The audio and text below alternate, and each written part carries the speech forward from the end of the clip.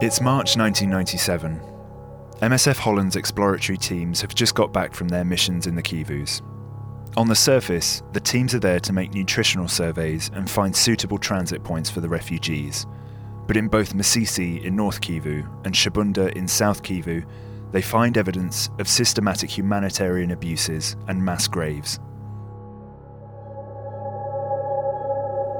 They also make the shocking discovery that MSF teams and other humanitarian organisations are being used as bait to lure refugees out of the forests and onto the roads, only for them to be killed by the alliance forces following in their wake.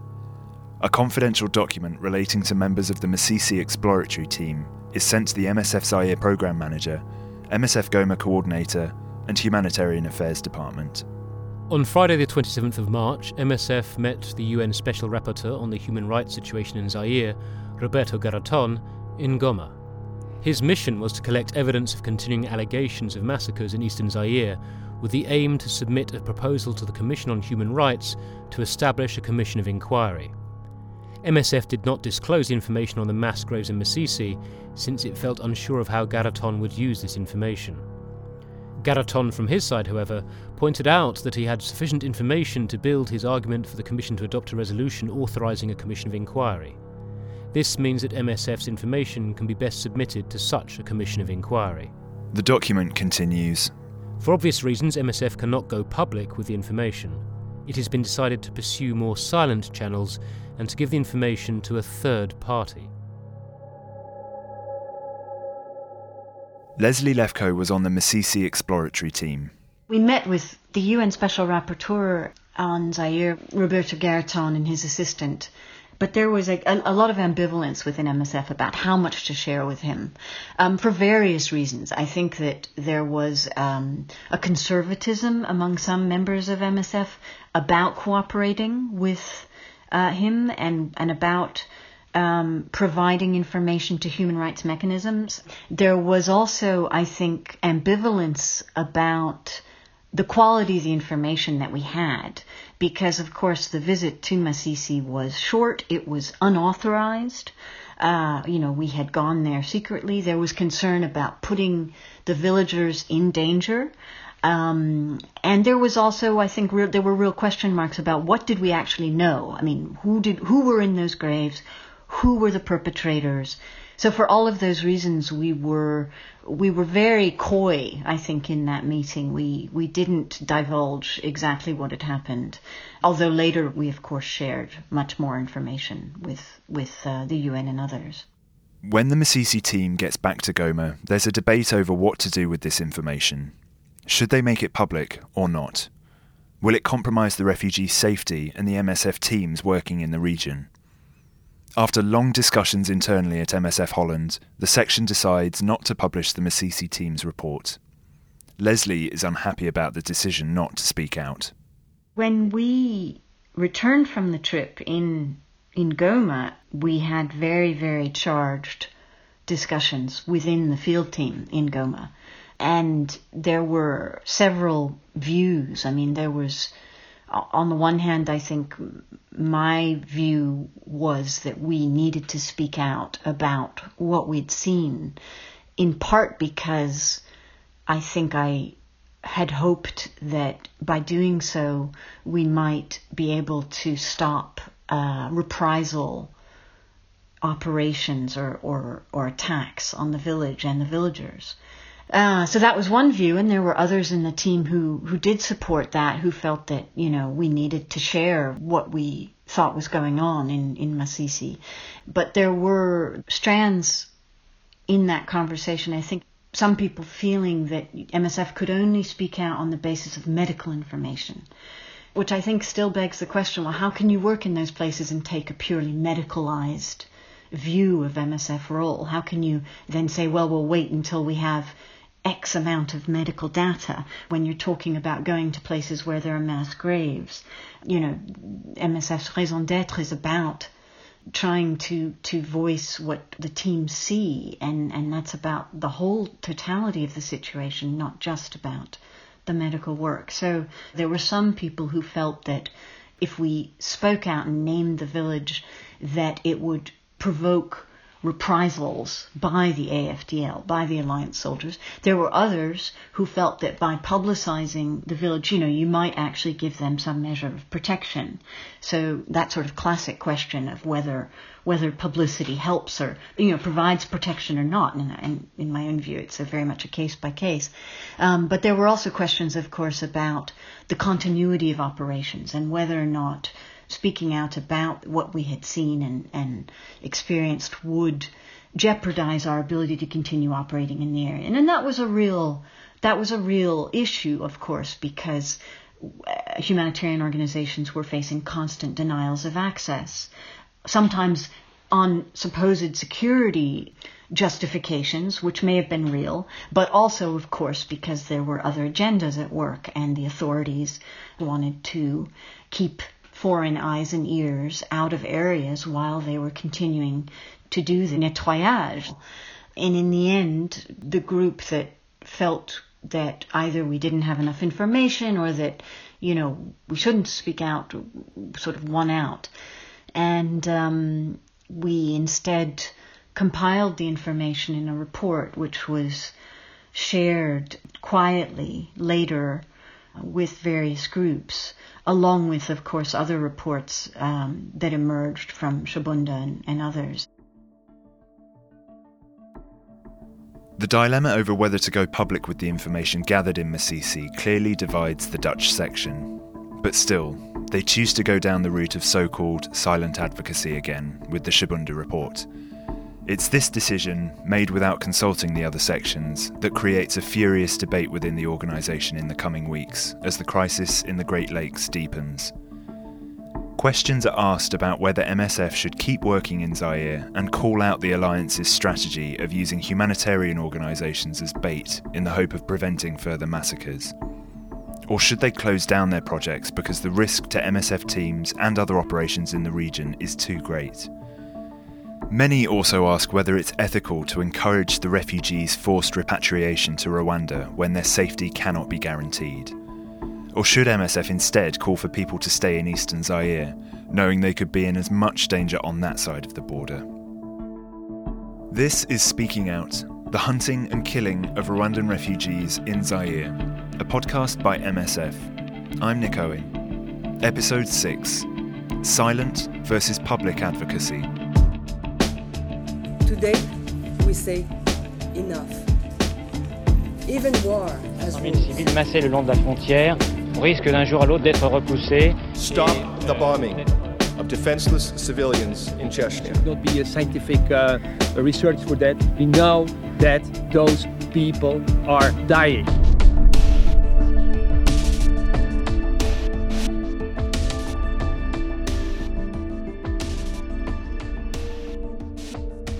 The 3 MSF staff who went on the exploratory mission to Shabunda in March 1997 are getting ready to give their initial report to colleagues at MSF Holland. They get a similar reaction to the one Leslie received after returning from Masisi. We said, look, we have to speak out. This is wrong. But there was another camp saying, 10,000 refugees came through here and maybe we shouldn't speak up because we're helping this sizable number and we might get kicked out. The third camp was people from Zaire who had been working there for some time, not related to an emergency project, but had put a lot of energy in their projects and didn't want to give up their program. They saw it as separate, and so they didn't want to leave. So there was this dynamic of these 3 camps. We were about 20 people. Max Glazer from the Context Unit in Amsterdam came to organise these discussions. He tried to put it into a framework and organise the discussion and the ideas to come up with a decision with what we wanted to do. The main point at the end was, yes, we want to use the information, but we don't want to go public with it. We wanted to use the info and go to embassies and talk to governments to put pressure on UNHCR to do their job. So that was what was decided. Then we went to Goma and had this same discussion at the country management level. And again, the same dilemma and outcome. Those were the recommendations Max took back with him. On the 9th of April 1997, the MSF USA interim head of communications advises the network to adopt a cautious pressure strategy on the issue of human rights violations in eastern Zaire. She argues that MSF has no visual first-hand evidence of people being killed, and that seeing mass graves is proof of nothing. MSF is not Amnesty, she reminds them. On their return to Holland a couple of days later, the MSF staff member on the Shabunda team carries out a debriefing and writes a more detailed report. We worked really hard. We worked 3 days straight to get it finished. There was a discussion about how to do the report. They didn't want to just do it like a statement, because they said a lot of it just wasn't fact, a lot of it was hearsay. So they redid it and constructed the report in subdivisions, refugee, presence, etc. Some of it they dropped out. I think it was just a reorganisation of the points. They separated between facts and then substantiated the hearsay. None of these points have evidence. I mean, I didn't dig up a grave. Based on other clues, this is what we came up with. In the short report, they did remove some information. They were going to use it as a press release. They were going to show it to some press people and then take it back. It all had to do with not recognising it being MSF that gave the information. A few days later, the MSF Holland Emergency Programme Manager visits Goma and Bukavu to talk with the teams there. According to her, they agree to the public distribution of this report on Shabunda. When it's sent around, there's a mixed reaction. MSF Belgium challenges the form and some of the content of the report, with the Director of Operations calling it pretty lightweight and very poorly thought out. They veto it being released to the public. MSF Holland sends a message to all sections in response to the criticism from MSF Belgium. The people who talked to both MSF and UNHCR during the exploratory mission were too scared to state their names, fearing reprisals upon discovery. We feel that the allegations made regarding human rights abuses, in combination with the things directly seen and or heard by the team during the exploratory mission, give strong reasons to conclude that human rights abuses took place and are still taking place. In principle, it is very rare to directly witness human rights abuses such as mass killings, since they occur mostly when there is no international presence, hence the need for such presence. Indeed, direct witnessing is the strongest form of witnessing or advocacy one could wish for, but in this case was not available. MSF Holland ignores the Belgians' veto. After being briefed by their Humanitarian Affairs Department, the MSF staff member who went to Shabunda presents the report to the British Foreign Affairs Ministry and then to the Canadian government. We went to London and I was about to go to the Foreign Office and we got a call from MSF in Brussels saying, "No, don't go, you cannot go." They were trying to give us an order, arguing, "We're worried about our people in the field." We were there at the door and we had the appointment in 5 minutes. So the MSF Holland programme manager made the decision to go ahead because we do not take orders from Brussels. In France, the MSF section is shocked at the report's findings. Françoise Boucher-Saulnier is MSF's legal advisor. Quand cette information arrive de la part de Médecins Sans Frontières Hollande et que je vois le rapport... When that information arrived from MSF Holland and I saw the Shabunda report, I didn't know whether I was meant to give feedback or review it. In any case, it arrived on my desk and when I read it, I think I almost fainted because at the very end of this Shabunda report, we learned that MSF and the UNHCR had been used as bait to attract refugees. The refugees would come to the aid distributions and then they would be killed. There were two things that shocked me right away. First of all, this central element is just a little sentence at the end of the report. And it's not even stated clearly. And the second thing that really shocked me was that this is a report, an eyewitness report, and this information should trigger an immediate operational response. All sections should be warned and all operations with Kabila's alliance should be stopped. And the facts? When I read this report, the facts in it were already more than a month old, which meant that information like this has been known for more than a month without being shared at the operational level and without anyone realising the scale of the issue. And it's true that I went to see the Director of Communications, Jean-Hervé Bradol, and told him that this information is a bombshell. It's extremely serious. It's monstrous. Why have we waited? I said to him, we can't leave the office tonight without doing something about it. This news is unlike any other. This is speaking out unlike any other. We then call the Dutch and ask them what's going on. We want to know more. In this case, it's not only that the humanitarian aid isn't working, But on top of that, humanitarian action is being used to kill, to reassure, to attract people in order to better assassinate them. We also have proof in this report that the refugees who officially no longer exist because they've all returned home, not only exist, but we are being used to continue their extermination. On est utilisé pour les rassurer et pour continuer à les exterminer. A few sharp words follow a lot of toing and froing and a chaotic surge in speaking out efforts from the various MSF sections. To try and make some use of the information gathered at Shabunda, MSF France's General Director proposes writing a concise summary of the report and sending it to select reporters, asking them to agree not to cite MSF as the source. So what happened was that this report was written by the HAD, the Humanitarian Affairs Department, and it's a bit of a special department at MSF Holland. It's not operations, it's not quite communications. It's a department in charge of writing good quality reports that are published regularly. And in fact, they had written a draft of this report, and then MSF Belgium had said they couldn't make it public. That was their defence. We couldn't make it public because MSF Belgium had vetoed the report. So we had the veto lifted. We organised a teleconference with the directors of operations because once again, information this serious can't just get stuck like this. It can't just be blocked by administrative negotiations between MSF sections. Vetoes are always discussed for security reasons, for the legitimacy of vetoes, the security of teams in the field, etc. So I took part in this teleconference and I proposed that in order for the veto to be lifted, we remove the names of people who could potentially be endangered by the report's publication.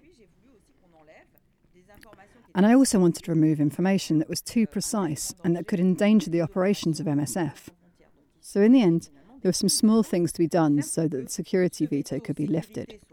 So we made those changes, and I did this in conjunction with MSF Belgium and MSF Holland. And so there were no longer any obstacles to publishing this report. MSF Holland's Humanitarian Affairs Department responds within an hour of François sending out a new version of the report. They copy in MSF France's General Director.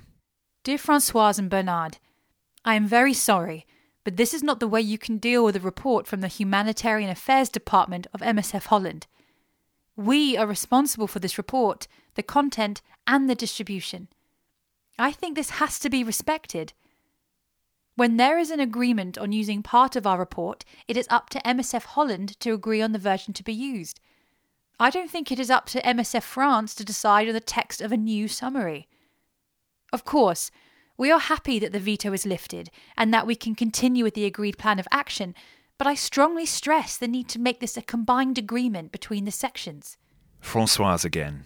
Et là, on pensait en avoir fini, on a de nouveau eu des problèmes. And then we thought we were done. But we had problems again because the procedure for writing the report was contested by the Humanitarian Affairs Department of MSF Holland, the authors of the report. They said that changes couldn't be made to a report that they're responsible for. So there was a conflict of legitimacy between the people who produce the report and take professional responsibility for every word they write, and then a report which, under these conditions, was supposed to remain on the shelves, whereas with simple arrangements and a few changes, could be made public. So there was a lot of tension, but we managed to publish it in the end. This story leaves me with the feeling of the immense fragility of MSF's capacity to alert and speak out, because the fact that information like this can circulate in emails for 2 months without stopping anyone's working day, for me it's really like a punch in the gut. It's scary. Somewhere along the line, this function of speaking out, advocacy and reporting has been put aside. In fact, what was even more serious was that this information from Shabunda was at the heart of all the struggles that MSF was going through at the time. Because we had to fight against the denialists, who said that all the refugees had returned when they hadn't, they'd been found, and that the government was not chasing them, when the reality was that not only is it chasing them and exterminating them, but it's also using relief organisations to do so. This information supports, feeds and solves all the fights that we face, and then we don't use it. That's it. And I find that frightening because ultimately, this Shabunda report appeared by chance a few days before the fall of Kisangani, which is the end of the story. Militarily, they have won. This is information that is consistent with what we've been saying for the last 2 months. And we are going to have to fight internally for this information to be shared internally and disseminated externally. It really should be a permanent concern and the responsibility of all MSF operations when we are used as an accomplice to perpetrate more violence on a population. So there was a strong feeling of the fragility of the MSF movement at the time, which obviously remains a fear and a question that must always drive us. Une crainte et une interrogation qui doit toujours nous animer. A couple of days later, on the 24th of April, the new Shabunda report summary gets the go-ahead to be sent out to a targeted list of reporters who are deemed reliable and who agree not to cite MSF. MSF Spain's communications director, Rafa Villasan Juan, believes he's been given a green light to go public with it, and so he speaks to a reporter from the Spanish newspaper El País. The next day, El País publishes an article under the headline Médecins Sans Frontières accuses Zairian rebels of massacres. Rafa didn't give the journalist the report itself, but in fact, it turns out there's been a misunderstanding. He wasn't meant to share the report at all. After this, the press officers and the emergency desk officers at MSF Holland are quick to send a new version of the summary report to their counterparts at other sections, letting them know it can be distributed to reporters without restrictions. The teams in the field in the Great Lakes are told about the publication and take security measures in case of any repercussions. There's anger among the various MSF sections in the Great Lakes. Eventually, the Dutch and Belgian sections each hold a press conference, and MSF France gives interviews to the press about the report. Agence France Presse reports on an interview with MSF France members. In a 5-page document distributed in Geneva, the humanitarian organisation stated that the alliance, which has seized more than half of Zaire in close to 6 months, is carrying out a policy of deliberate terror with a goal of physically eliminating the refugees. Depending on the section, the emphasis is on either the question of access to the refugee camps along the railway tracks south of Kisangani, or the issue of the killings. Meanwhile, in eastern Zaire, there's growing concern about the fate of the refugees outside Kisangani. On the 25th of April 1997, Alliance Commander Laurent Désiré Kabila announces that he'll allow the UN and aid organisations into areas under his control to investigate the status of Rwandan refugees. In a flyover later that day, UN humanitarian agencies discovered that the 80,000 refugees from the camps on the railway track have actually disappeared. The rumours are true. The camps are empty. In Kisangani, MSF Belgium coordinator writes in the day's sitrep or situation report, "We realise that staying makes us responsible for non-repatriation, and without even a guarantee of being able to save individuals. We know that if we leave now, we will face the unbearable prospect of not being here just when we would have had access to the refugees again. Either we try to carry out advocacy while staying on site, or we make a massive retreat from the Great Lakes region and issue a political condemnation." The UN Secretary-General condemns the policy of slowly exterminating the refugees and issues an appeal to governments influential in the region to allow aid to be delivered to refugees. He also announces that an inquiry commission will shortly arrive in the field. Meanwhile, the USA decides to become resolutely involved in resolving the Zairian crisis and sends an emissary to eastern Zaire to mediate between Kabila and Zairian President Mobutu. On the 28th of April, an MSF team is authorised to travel to Biaro and the other devastated refugee camps along the railway line outside Kisangani. Together with the UNHCR representative, the EU representative and reporters, they find a terrible scene, described here in an article by AFP.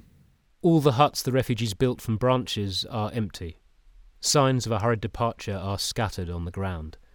Clothing, shoes and Bibles in Kinyarwanda. A wedding photo of a young couple, smiling and happy, lies on the ground, faded and wrinkled by the rain. It had probably been stored carefully for nearly 3 years, since the couple's departure from Rwanda in 1994. Some 20 bodies lie nearby the former hospital, set up by the humanitarian organisation Médecins Sans Frontières. MSF starts helping the survivors as much as they can. but the Alliance soldiers are still blocking aid and humanitarian workers from entering the town of Abundu. In Europe, Dr. Marlène Montaigne has been telling the board of directors at MSF France about the horrors of her recent mission to the camps at Masisi and Biaro along the railway track. The situation was catastrophic. Most of the refugees could no longer stand. They were exhausted, and one after another fell ill. The camps were in the middle of a thick forest, so logistical conditions were very difficult. It was even hard to set up a tent. We were overwhelmed by medical work, and all the refugees were very sick. The 8 tents overflowed with people who were very close to death. MSF opened a centre for those who were weak, alone, unaccompanied, and could no longer feed themselves. People were dying from exhaustion. The bodies were decomposing, and the stench was unbearable. It was an apocalyptic scene. The rebels blocked access to the camps, and serious incidents began to escalate. The World Food Programme food train, MSF reserves, and the MSF house were looted. 6 villagers were killed, and 2 wounded.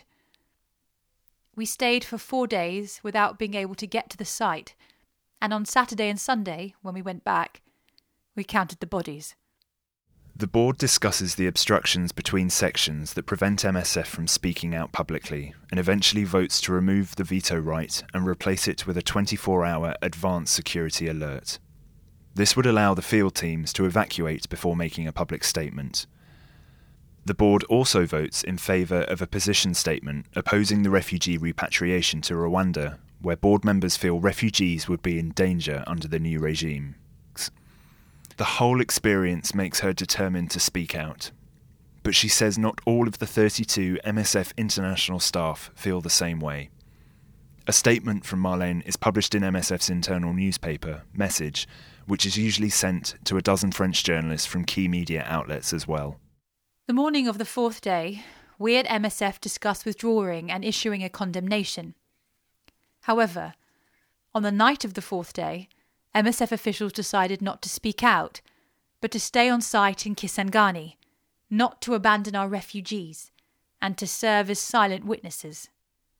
For me, however, such advocacy rings completely hollow. It has no meaning, expresses only a misplaced pride and false heroism, and speaks to a manifest lack of courage. If MSF accepts the challenge of making a commitment to these refugees, we must dare to speak out and condemn. We must accept the consequences and not be satisfied with standing by passively, watching people be killed and counting the bodies. That does not constitute genuine refugee protection, much less the effective continuation of the MSF team's work.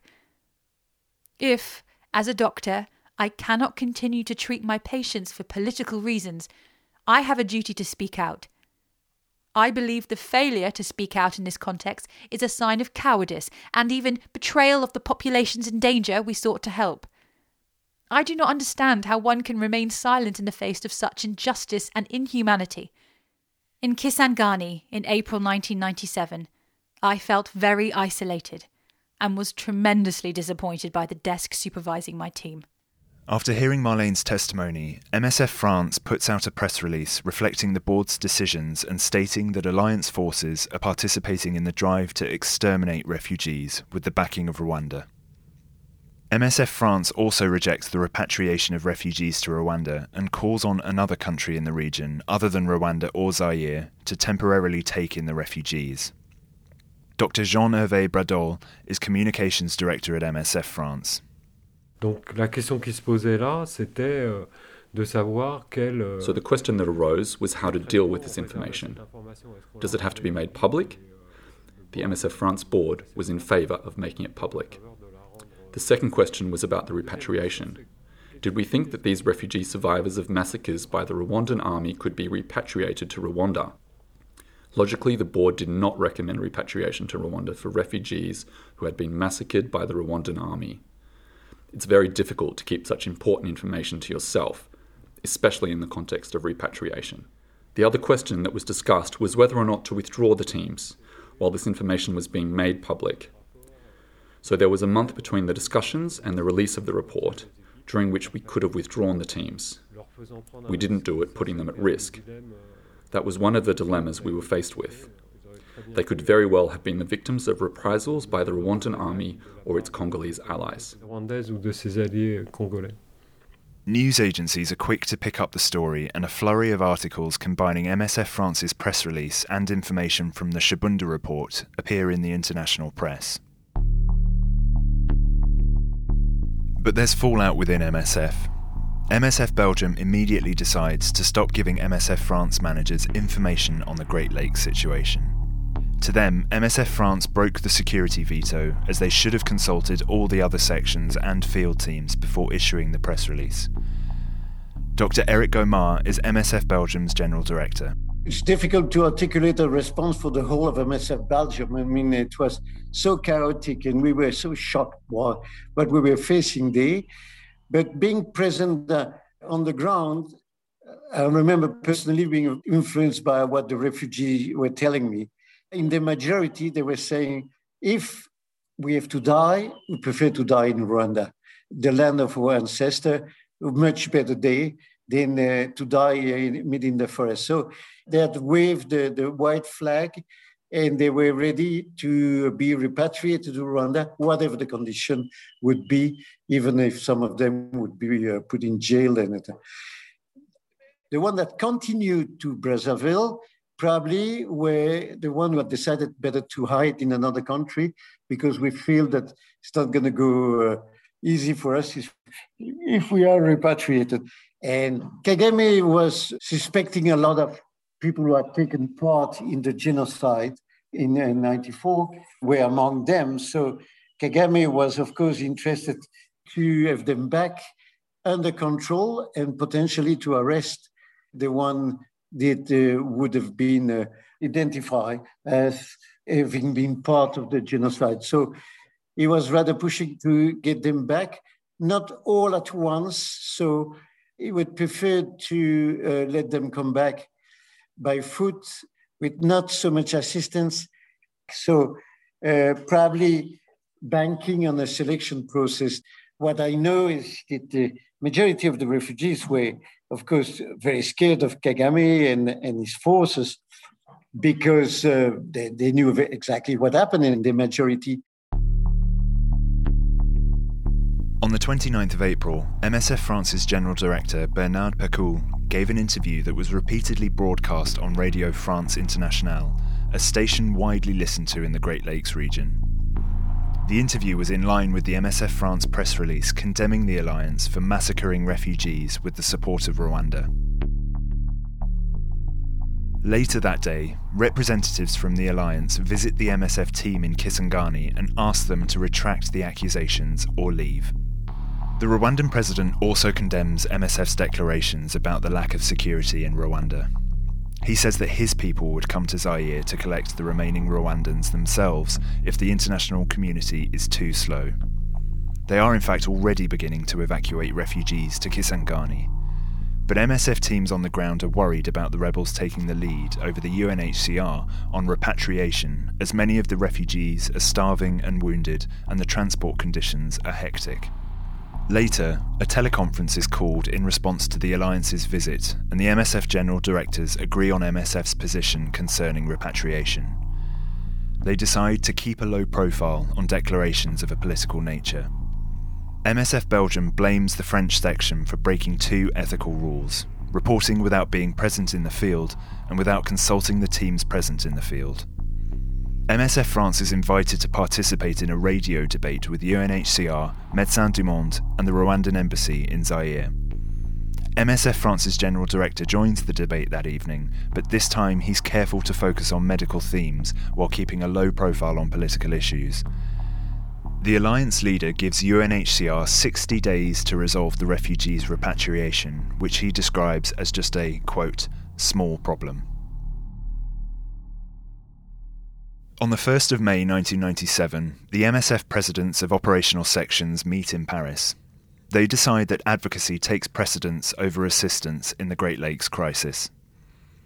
A couple of days later, MSF France publicly denounces the alliance's media operation. MSF France's comms director, Jean-Hervé Bradol, is quoted in an AFP article. The rebels are trying to convince the international community that the problem of the refugees is being solved as negotiations begin between the head of the rebellion, Laurent Désiré Kabila, and the president of Zaire, Mobutu. But in the field, the rebels have blocked all distribution of food and water in the camps and in Kisangani. They are pushing people into aeroplanes without us being able to give them anything to drink, even though the state of health of these refugees is alarming. Where is the legitimacy for this repatriation? Is it reasonable to repatriate the refugees to Rwanda, where the power there supports the rebels? The silence of the international community, which closes its eyes because it does not know where to put these refugees, claiming that the rights of refugees are today threatened. When a train arrives at a transit camp near Kisangani the next day, it's meant to be full of refugees from the Biaro camp, who are due to be repatriated to Rwanda by air. Instead, the MSF team working there finds 91 bodies in the wagons. All have died of asphyxiation. The UN denounces the alliance's degrading treatment of the refugees, accusing the rebels of showing less concern for refugees than they would for cattle. The European Commissioner for Humanitarian Affairs, Emma Bonino, who was so outspoken after her visit to Zaire in February, criticises Kabila in an article by the AFP news agency. Massive human rights violations have been perpetrated in the rebel-controlled areas, Ms. Bonino announced during a press conference. Unimaginable carnage has been wreaked there, and these regions have been transformed into a slaughterhouse, she added.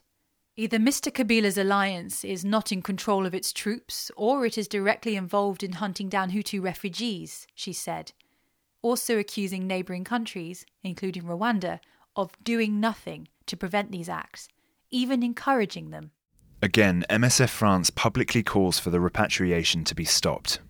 But MSF Belgium, who have now taken over from the Dutch in coordinating operations and distributing information within the MSF network, disagree with the move. The minutes from an MSF Belgium board on the 9th of May read, strongly worded press releases from Paris condemning authorities for participating in killing refugees further heightened the insecurity of international staff in the field. We can't go back. MSF must continue to demand access to the camps. But in the future, we have to improve coordination among sections because we can't be sure that a similar incident won't reoccur. The coordinators will hold a teleconference soon on this issue. During the last MSF France board meeting, the board voted to replace the security veto with a 24-hour advanced security warning before a press release is issued, so that teams have time to evacuate the field. Eric Gomer and MSF Belgium Operational Director believe that after the section's efforts to create a joint strategy on this issue, it is unacceptable for the MSF France board to issue a blank cheque for such a plan. Near Kisangani, MSF and other humanitarian organisations finally get access to the Biaro camp and find between 40 to 60 people are dying there every day. And that's not even counting those hiding in the dense forests. The Alliance gives a 10-day deadline for evacuating the site, but MSF says this is not enough. Le Monde reports, lying on the black earth, 4 naked babies have even lost the strength to moan. Surrounded by general indifference, worms are eating at them. Mother, you must not leave them like that, yells Carol from UNICEF. The team wraps the babies in anything at hand. Further on, near the so-called hospital, a death site housing around 100 patients beneath a tent, the bodies of 2 dead children rot in the gutter. Refugees tell how massacres are still taking place. In Rwanda, MSF teams are trying to provide medical assistance to the returning refugees. By now, between 1,500 to 2,000 people are being repatriated by air every day. But more negative news stories about the alliance are creating problems for MSF field staff. A communications update from the Rwanda team reads, negotiations continue about the provision of proper medical and nutritional attention for returnees. There is strong pressure from the government to discharge patients from our facilities in order that the people return as quickly as possible to their communes. The fear is that we will only be able to stabilise the health situations of those arriving from Kisangani, without being able to do anything more than this. The French government's denunciation of the orchestrated massacres of Rwandan refugees by the rebels 2 days ago has made security a more significant issue for French members of the teams. The Alliance held a press conference in Brussels yesterday and during this expressed dissatisfaction with MSF. It was said that MSF is using the Rwandan refugees to create bad public opinion of Kabila.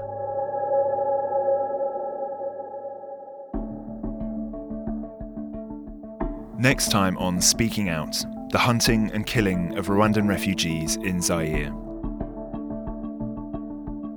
MSF hopes to rebuild its reputation in the world's media after the Shabunda report fiasco by publishing a new study that tracks and explains refugee flows in the Great Lakes region.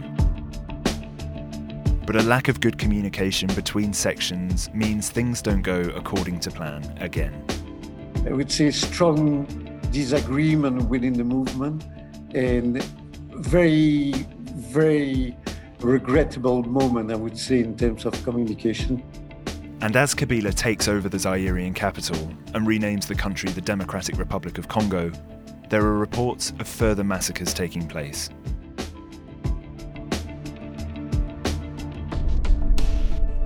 This MSF podcast is based on an original MSF case study called The Hunting and Killing of Rwandan Refugees in Zaire, Congo, 1996 to 1997. It's written by Laurence Binet and is part of the Speaking Out Case Studies series, a project by MSF International. This podcast series is produced and mixed by Andrea Rangecroft. Editorial direction is from Nancy Barrett, Laurence Binet, Martin Saulnier, and Rebecca Golden-Timsar. The narrator is Nick Owen. The extracts are read by Danielle Stagg and Matthew Wade. Additional voiceovers and readings are by Clive Hayward, Kathy Hewison, Gregory Keane, and Andrea Rangecroft. Music is by Lost Harmonies and Peter Sandberg. A special thanks to Françoise Boucher-Saulnier, Dr. Jean-Hervé Bradol, Dr. Eric Gomar, and Leslie Lefko. To read the full study and discover other case studies, please go to our website, msf.org/speakingout. Thanks for listening.